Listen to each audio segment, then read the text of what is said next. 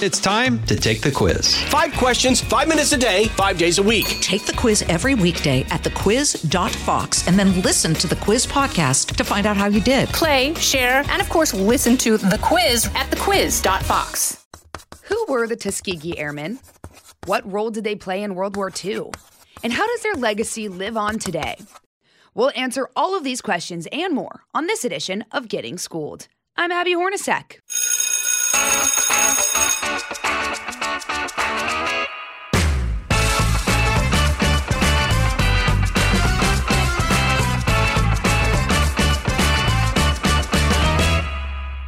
In honor of Black History Month, we're highlighting the noble and gallant Tuskegee Airmen.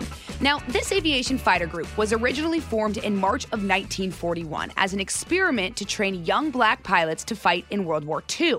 They defied expectations, they broke the color barrier, and became the first African-American military aviators in the United States Armed Forces. So, what challenges did the Tuskegee Airmen face? Who requested their military support in World War II? And how do they continue to inspire generations of future airmen? Here to talk me through all of this and more is the author of the New York Times best-selling series, Who Were the Tuskegee Airmen?, Cherie Smith. And Cherie joins me now. Cherie, how you doing? Great. How are you? I am doing wonderful, and I'm so happy that you joined me today to talk about this topic. We're talking about the Tuskegee Airmen, so let's just start from the beginning. I'm pretty sure everyone knows who we're talking about, but just in case, basic definition, who were the Tuskegee Airmen? Oh, the short definition is the Tuskegee Airmen were the first pilots of color in the United States military. They served during World War II. Sweet. And I see there were a collection of squadrons, right? How did that work? I mean, you had the 99th, the 100th, the 301st, the 302nd, which all made up the 332nd Fighter Group. What did they do? Right. So basically, when the program started, you graduate a handful of pilots through training. And when they amassed enough graduates in the first year, they formed the first fighting squadron. And so by the end of, that would have been in 1942. So by the following year, they were able to form 3 more squadrons. So the first one was the 99th Fighter Squadron, or FS, and then the 100th, and then the 301st, and then the 302nd. And then all of those squadrons combined like Voltron to form the fighter group that was called the 332nd. And these were fighter pilots. They were bombardiers. So one of the main things that I think the Tuskegee Airmen are known for is protecting bomber planes as they flew into enemy territory in the European theater of war. Yes. So that would be like you're sending a big, think of a bomber plane as almost like a big slow bumblebee. Mm-hmm. And it's lumbering along. And of course, the Axis powers are going to send their fighters to try to shoot it down before it can bomb whatever the target is. So fighter planes were sent to protect the bomber. So imagine you've got hummingbirds zipping around the slow bumblebee, fighting off any enemy attackers. And so that is one of the main things that I think the Tuskegee Airmen are known for, is defending the bombers. And in fact, they were so skilled at it, for a reason I can get into, but they were so skilled at it that they got the nickname the Red Tail Angels. Yeah, where does that nickname come from? So 2 different things. Red tails comes from when you're up in the sky, you need to be able to identify who your friend is versus your foe. And so pilots would paint the same color on their tail fin for all of their squadron to recognize. And the only paint available was red. So most of their planes had red tails. So that's an easy answer for that. But the Red Tail Angels were because, it takes a certain kind of person to be a pilot. And a lot of pilots in the war were out there to make a name for themselves. They wanted to shoot down as many enemies as possible. You shoot down 5 planes and you get to be called an ace. And so they would go out, and when I say they, I mean not the Tuskegee Airmen. So most of the military was white at the time because it was segregated military. So I can't even say that most of the military was white, but most pilots were white. And they would go out there, and you think about like Top Gun Maverick, you're protecting your Bumblebee, and then you see an enemy and you're like, I'm going to go shoot that guy down. And they would leave the bomber plane unprotected. And so because the Tuskegee Airmen were considered something of an experiment, because the military wasn't sure if Black people could fly, even though they'd been proving for years that they could, and they weren't sure that an all-Black squadron was going to work out. Their commander, this guy, Captain Benjamin O. Davis, he was like, guys, we can't go chasing glory. We have to do our job. And so they stayed with the bomber planes and protected them no matter what. They didn't go off chasing kills to try to be heroes.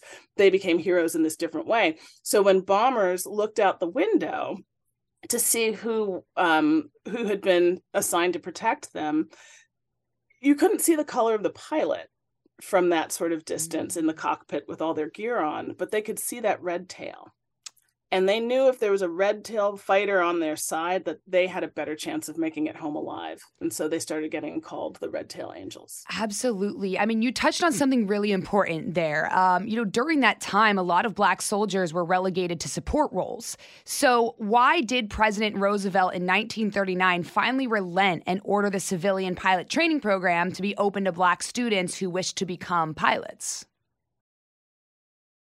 So the civilian pilot training program was something initiated by the government to start training primarily college-age white people to fly. And there's a school in Chicago at the time, the Coffey School of Aviation, run by an African-American pilot named Cornelius Coffey, and his partner was his wife, Willa Brown. And they, along with the African-American newspapers at the time, primarily the Chicago Defender, started lobbying for opportunities for people of color in the air. It was like the next frontier, and they were just as capable as anybody else of flying. And so a bunch of historically Black colleges and other flight schools started lobbying to allow African Americans to be part of the civilian pilot training program. And that finally did happen, as you said, because, well, political pressure. And there's this terrible war rising in the West, in Europe. And there's this terrible war rising in Europe. And the United States was trying to stay out of it, but I think the writing was on the wall that eventually they weren't going to be able to. So the more people that could fly here could, even if we never went to war overseas, could protect and patrol our borders. Right. And so the civilian pilot training program began.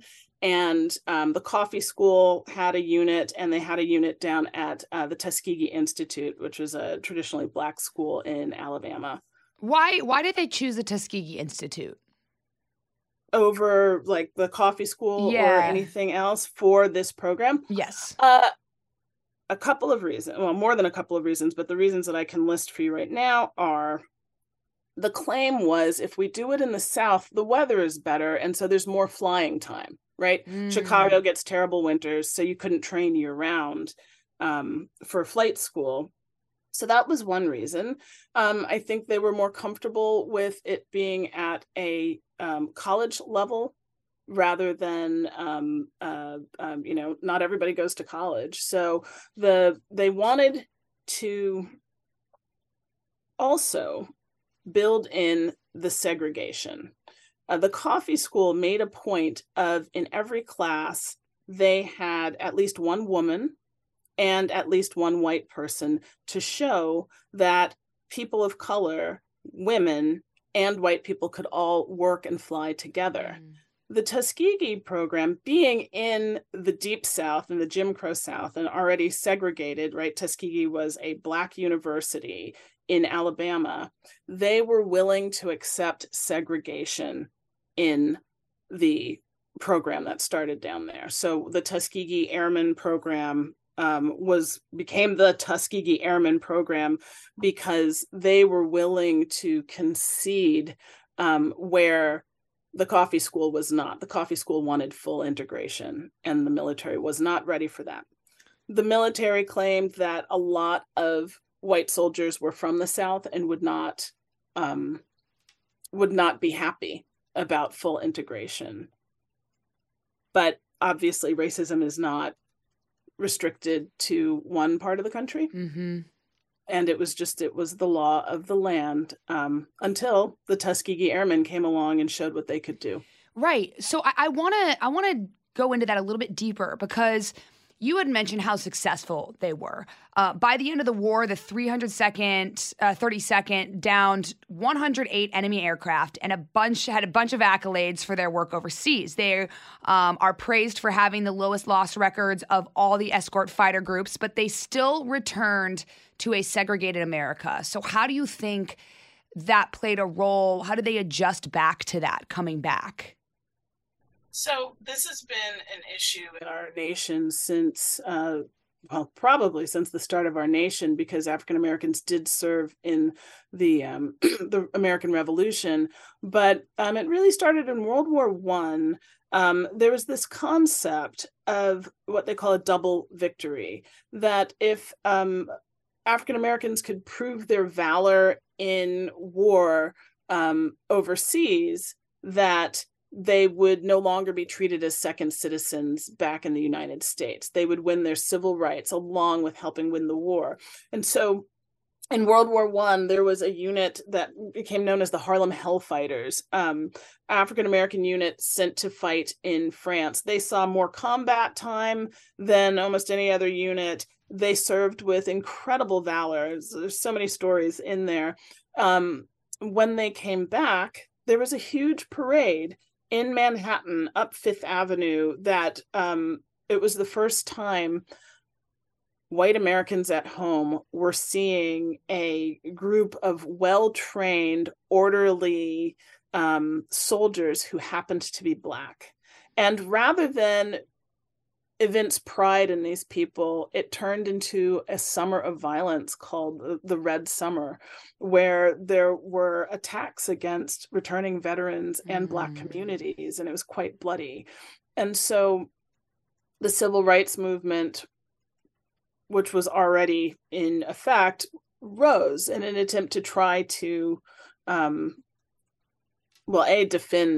defend people of color, but also to find a path to equality.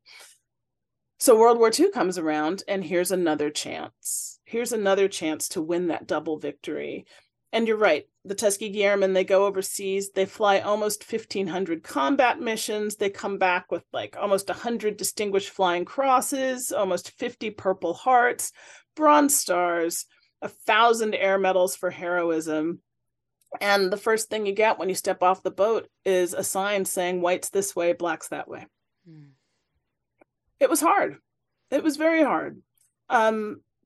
It's interesting in talking to people about the Second World War and in doing my research, I read a story of a woman who in the 60s is in her college classroom and they're talking about the war, and she happens to be African American, and she says, oh, my dad was a pilot in World War II. And her professor says that's impossible.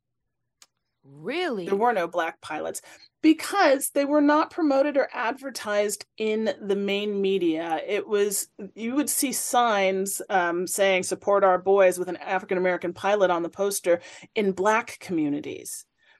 In fact, there's a story, I actually put it in my book, Who Were the Tuskegee Airmen? It's the opening of the book, that this bomber plane is damaged, white crew, and they are limping, trying to get back to a friendly air base because they've been shot up over enemy territory. And finally, they find a landing field, and they don't know if it's German or American. They just have to land. And they land, and they see these red-tailed planes. But then these Black men come running out just to help them. And the crew was like, who are you guys? They had no idea that the Red Tails were African American. No idea that there were Black pilots at all in the military. So even for civilians, when they came back and, they had all of these accomplishments to their name and to their squadron, there's a chance, a very high chance, that no one even knew who they were because it wasn't talked about in the media. That's what you're saying. Yes.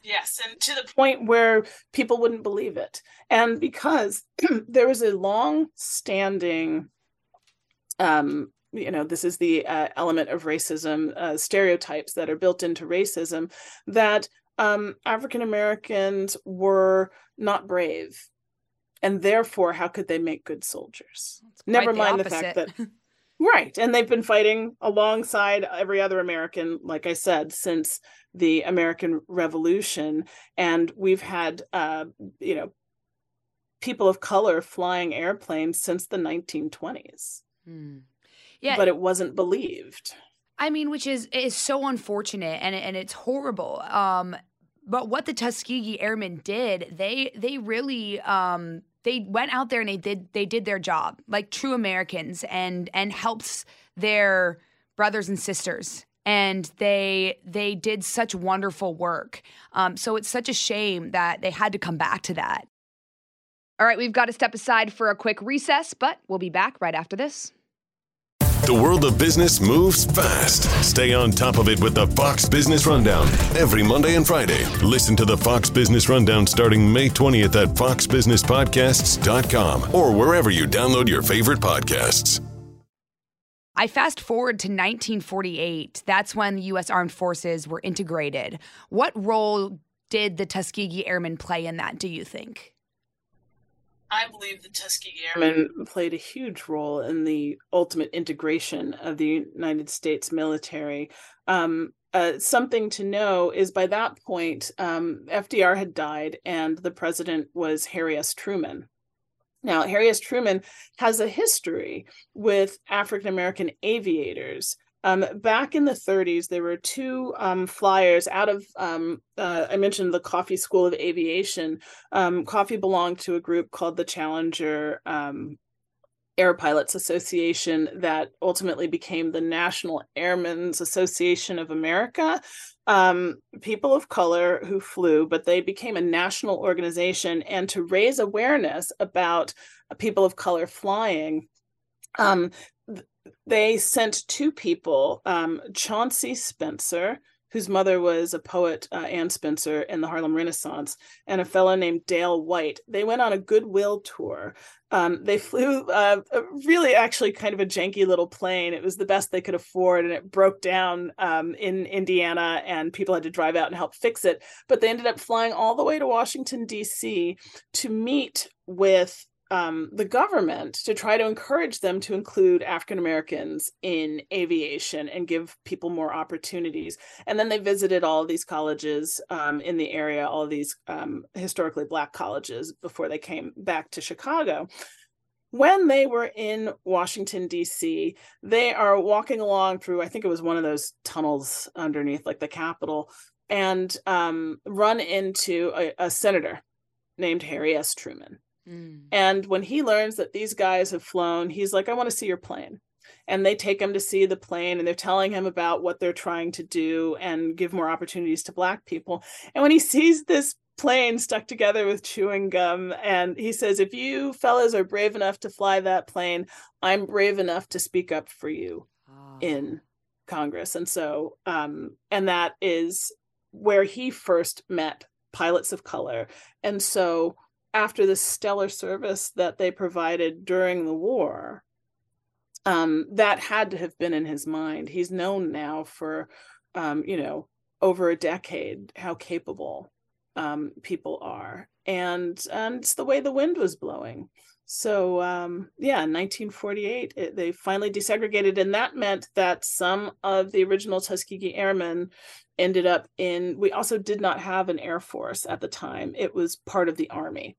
And so they became pilots in the Army Air Force, and we ended up developing an actual Air Force separately. And in fact, I knew one of the Tuskegee Airmen, this wonderful man, Lieutenant Colonel Robert Friend, he went on to run Project Blue Book for the Air Force. So he was a UFO investigator. Okay, I wanted to ask you that, Cherie, because I love aliens. I actually hosted a show about it on Fox Nation, people who have had experiences. And I read that the Tuskegee Airmen led a classified inquiry into UFOs. So can you tell me a little bit more about that?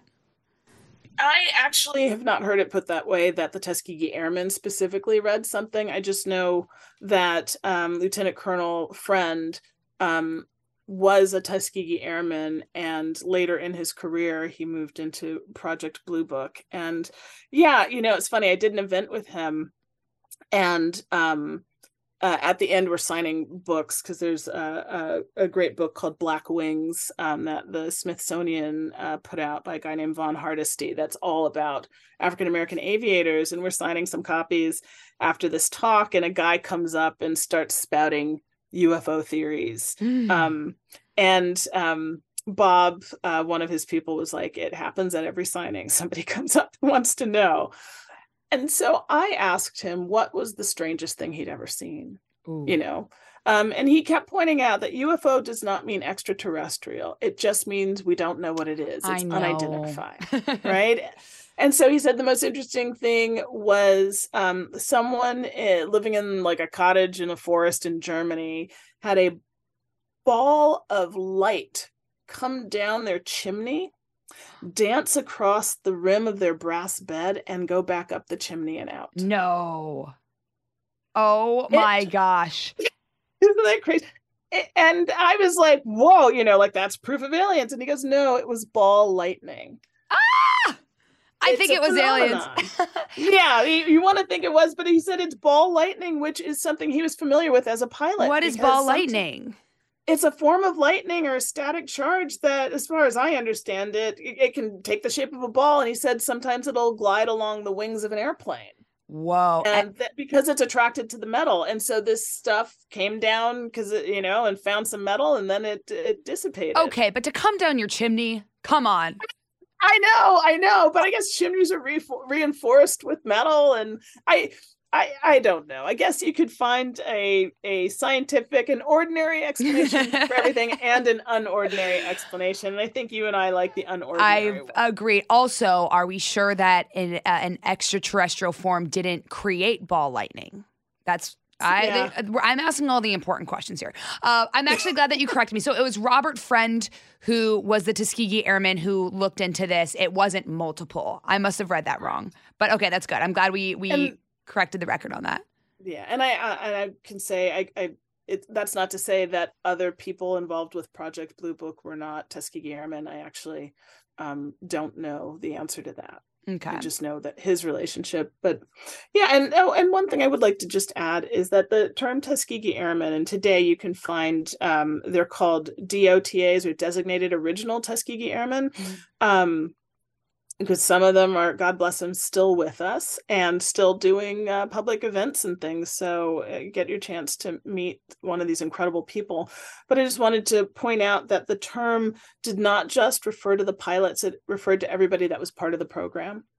So that would cover everyone from the nurses and secretaries and the ground crew, a lot of whom were women. Particularly in the States. Once they went overseas, no women went overseas, but the ground crew down in Tuskegee, a lot of them were women. So engineers, some of them went on to become navigators and bombardiers.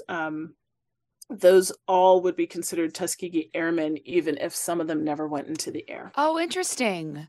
Well, I mean, that's incredible because, as we know in any job, it's not just, it takes a lot of people behind the scenes to make something happen. And, the Tuskegee Airmen obviously had this incredible courage and went up there, did so much. But for them to get up in the air, it took a lot of people on the ground as well. So I'm glad they're being recognized.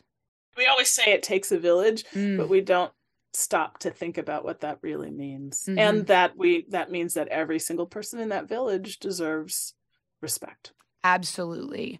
What were their lives like after their military life? Did they get other jobs or did they work within the military? What did it look like for them? So consider in World War II, because there was such a mass mobilization here in the United States, and you had your Rosie the Riveter women who were working in jobs that traditionally had been held for men, and you now have all these trained pilots. When all the soldiers came back, it sort of like flushed everybody out of the new positions they were in. So women who had become used to working in factories and other places were now expected to go back home and be mothers and stay in the kitchen. And pilots were now looking for somewhere else they could fly. So some people stayed in the military. Some Tuskegee Airmen stayed in the Army Air Force. Others, if you were a white pilot, it was sort of the birth of the commercial airline industry. And so there were plenty of jobs for pilots if you were white. The Black pilots weren't as lucky because nobody wanted to hire them. And so there was some effort to find ways of reintegrating people in a way that could use their skills. Cornelius Coffey had the idea of a cargo plane service, but that never came to fruition. So a lot of people either stopped flying, or like I know some of the women went to Alaska and became bush pilots because people weren't so picky up in Alaska, about how people should live. So it's possible. I do not know of any African Americans that went and did that, but you could find work as an engineer. A lot of people had gotten into flying through being auto mechanics. So you end up being grounded and coming back to this regular life unless you stayed in the military or had the means to afford your own plane. Mm-hmm. Bush pilots, by the way, that's a dangerous job also. Takes a special person as well. We'll be right back after this. We talk so much about the Tuskegee Airmen and what a great accomplishment it was, just the fact that they were able to kind of break that color barrier in the military. But if we're just talking to them about them as human beings, what do you think was so significant about their squadron and what made them so successful as skilled pilots? I want to go back and say that I do know some of the returning airmen became educators. Mm-hmm. And that could be everything from high school on up. And some people worked for the government in other capacities as well. To answer your question about what made these guys so special, well, I can tell you what made them capable. What made them capable is a little bit ironic. Some of it was purely grit, grit and determination. And you're talking about a group of people who always had to have grit and determination to make it as Black men in a segregated United States. But because the government considered the Tuskegee Airmen to be an experiment, they called it the Tuskegee Experiment, not to be confused with the horrific medical trials that were also known as the Tuskegee Experiment. But they considered it an experiment, and as such, when the first squadrons were ready to fly and were waiting to go into combat, the United States government would not send them overseas. And as a result, all they could do was train. And they trained more than white pilots were getting training. These guys worked together until they were a well-oiled machine.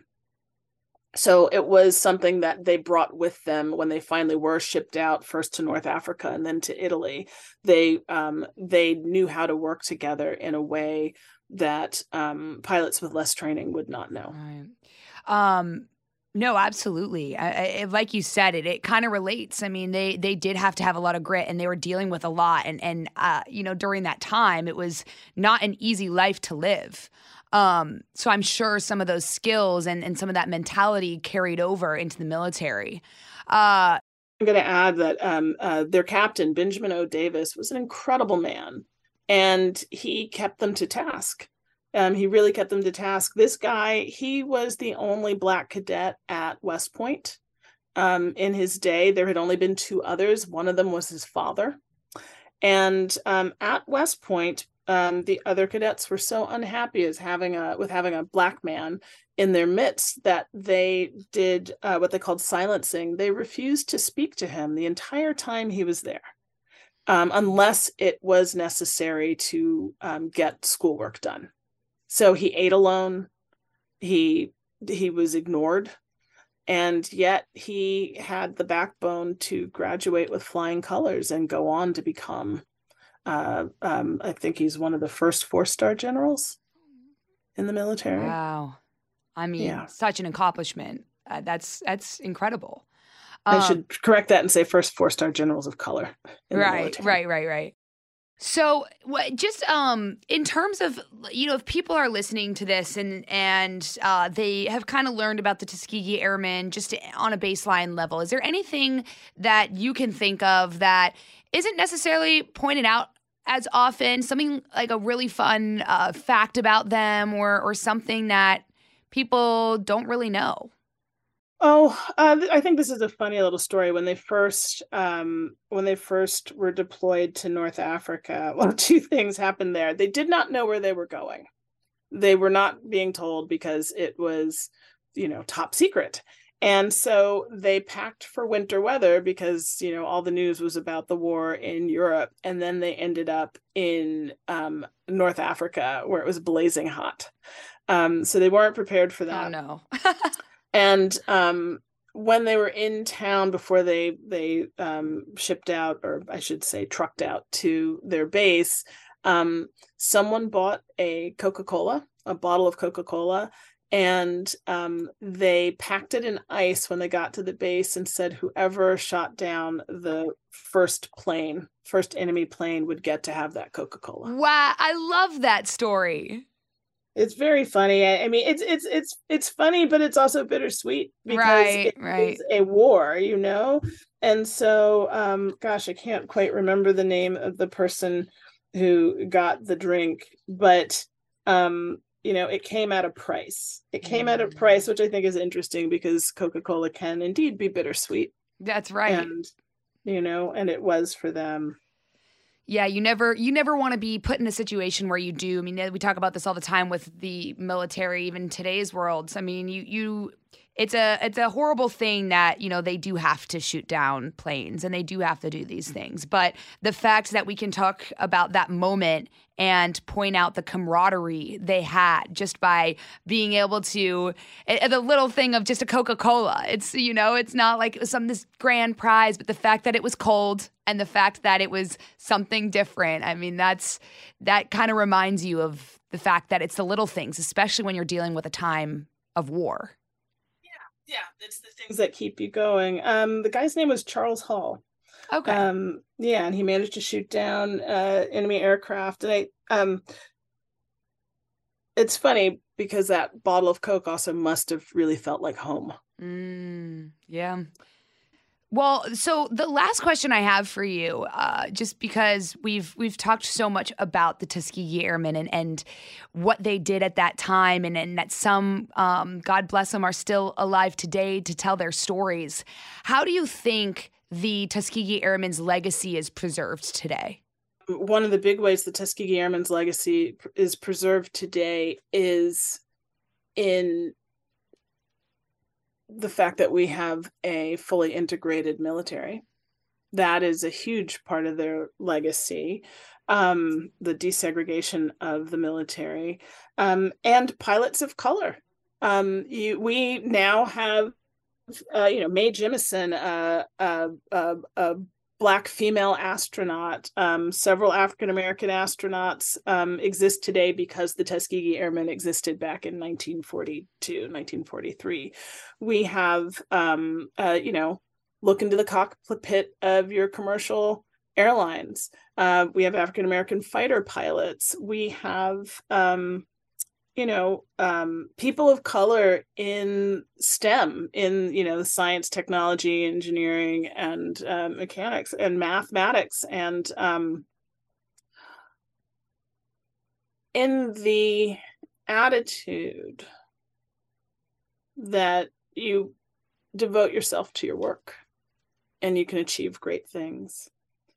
On a more sort of practical level, there are organizations like the Tuskegee Airmen's Incorporated, which has conventions every year. So you can go and meet Tuskegee Airmen. It's organizations, there are other organizations like that exist for the airmen themselves, but also for the rest of us to learn from their experiences. I went to one a few years ago, and I have to say it was incredible. And to meet some airmen and their children, meet some of the women that are airmen. I met Callie O'Gentry, was a nurse for the airmen. She said all the pilots were afraid of her because she had the ability to ground them. She could say, "You're not fit to fly." And so they all were afraid and respected her. It's there are also organizations. I know Southwest Airlines had something for a while. Some of the major airlines do, where they encourage and promote learning aviation for young people of color. There are a few organizations out here in Los Angeles that also encourage aviation education for young people. And so every time you see a kid look up at an airplane and wonder if they can do that too, that's part of the Tuskegee Airmen's legacy, is that the answer is yes. That is so impactful. And, they really have paved the road. We saw their valor, their dedication, their true grit, like you had mentioned.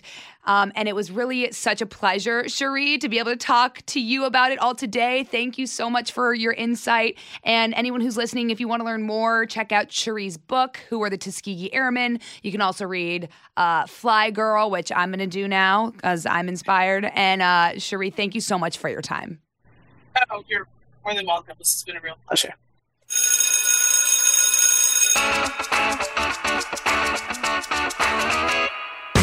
All right, if you missed anything from class, these are my office hours, and here are some top takeaways about the Tuskegee Airmen. Number 1, the Tuskegee Airmen were the first African-American aviators in the U.S. military.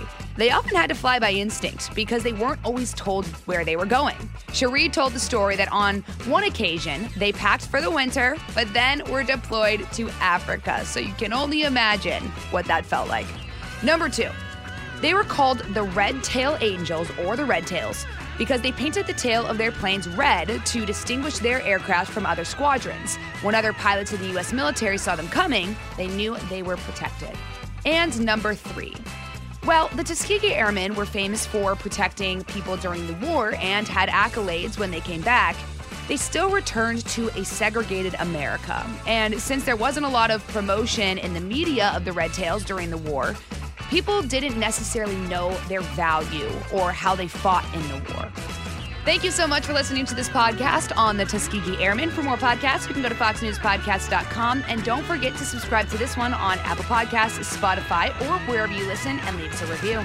This has been Getting Schooled with Abby Hornacek on the Fox News Podcast Network. Class dismissed. Listen ad-free with a Fox News Podcast Plus subscription on Apple Podcasts. And Amazon Prime members can listen to this show ad-free on the Amazon Music app. The world of business moves fast. Stay on top of it with the Fox Business Rundown. Every Monday and Friday, listen to the Fox Business Rundown starting May 20th at foxbusinesspodcasts.com or wherever you download your favorite podcasts.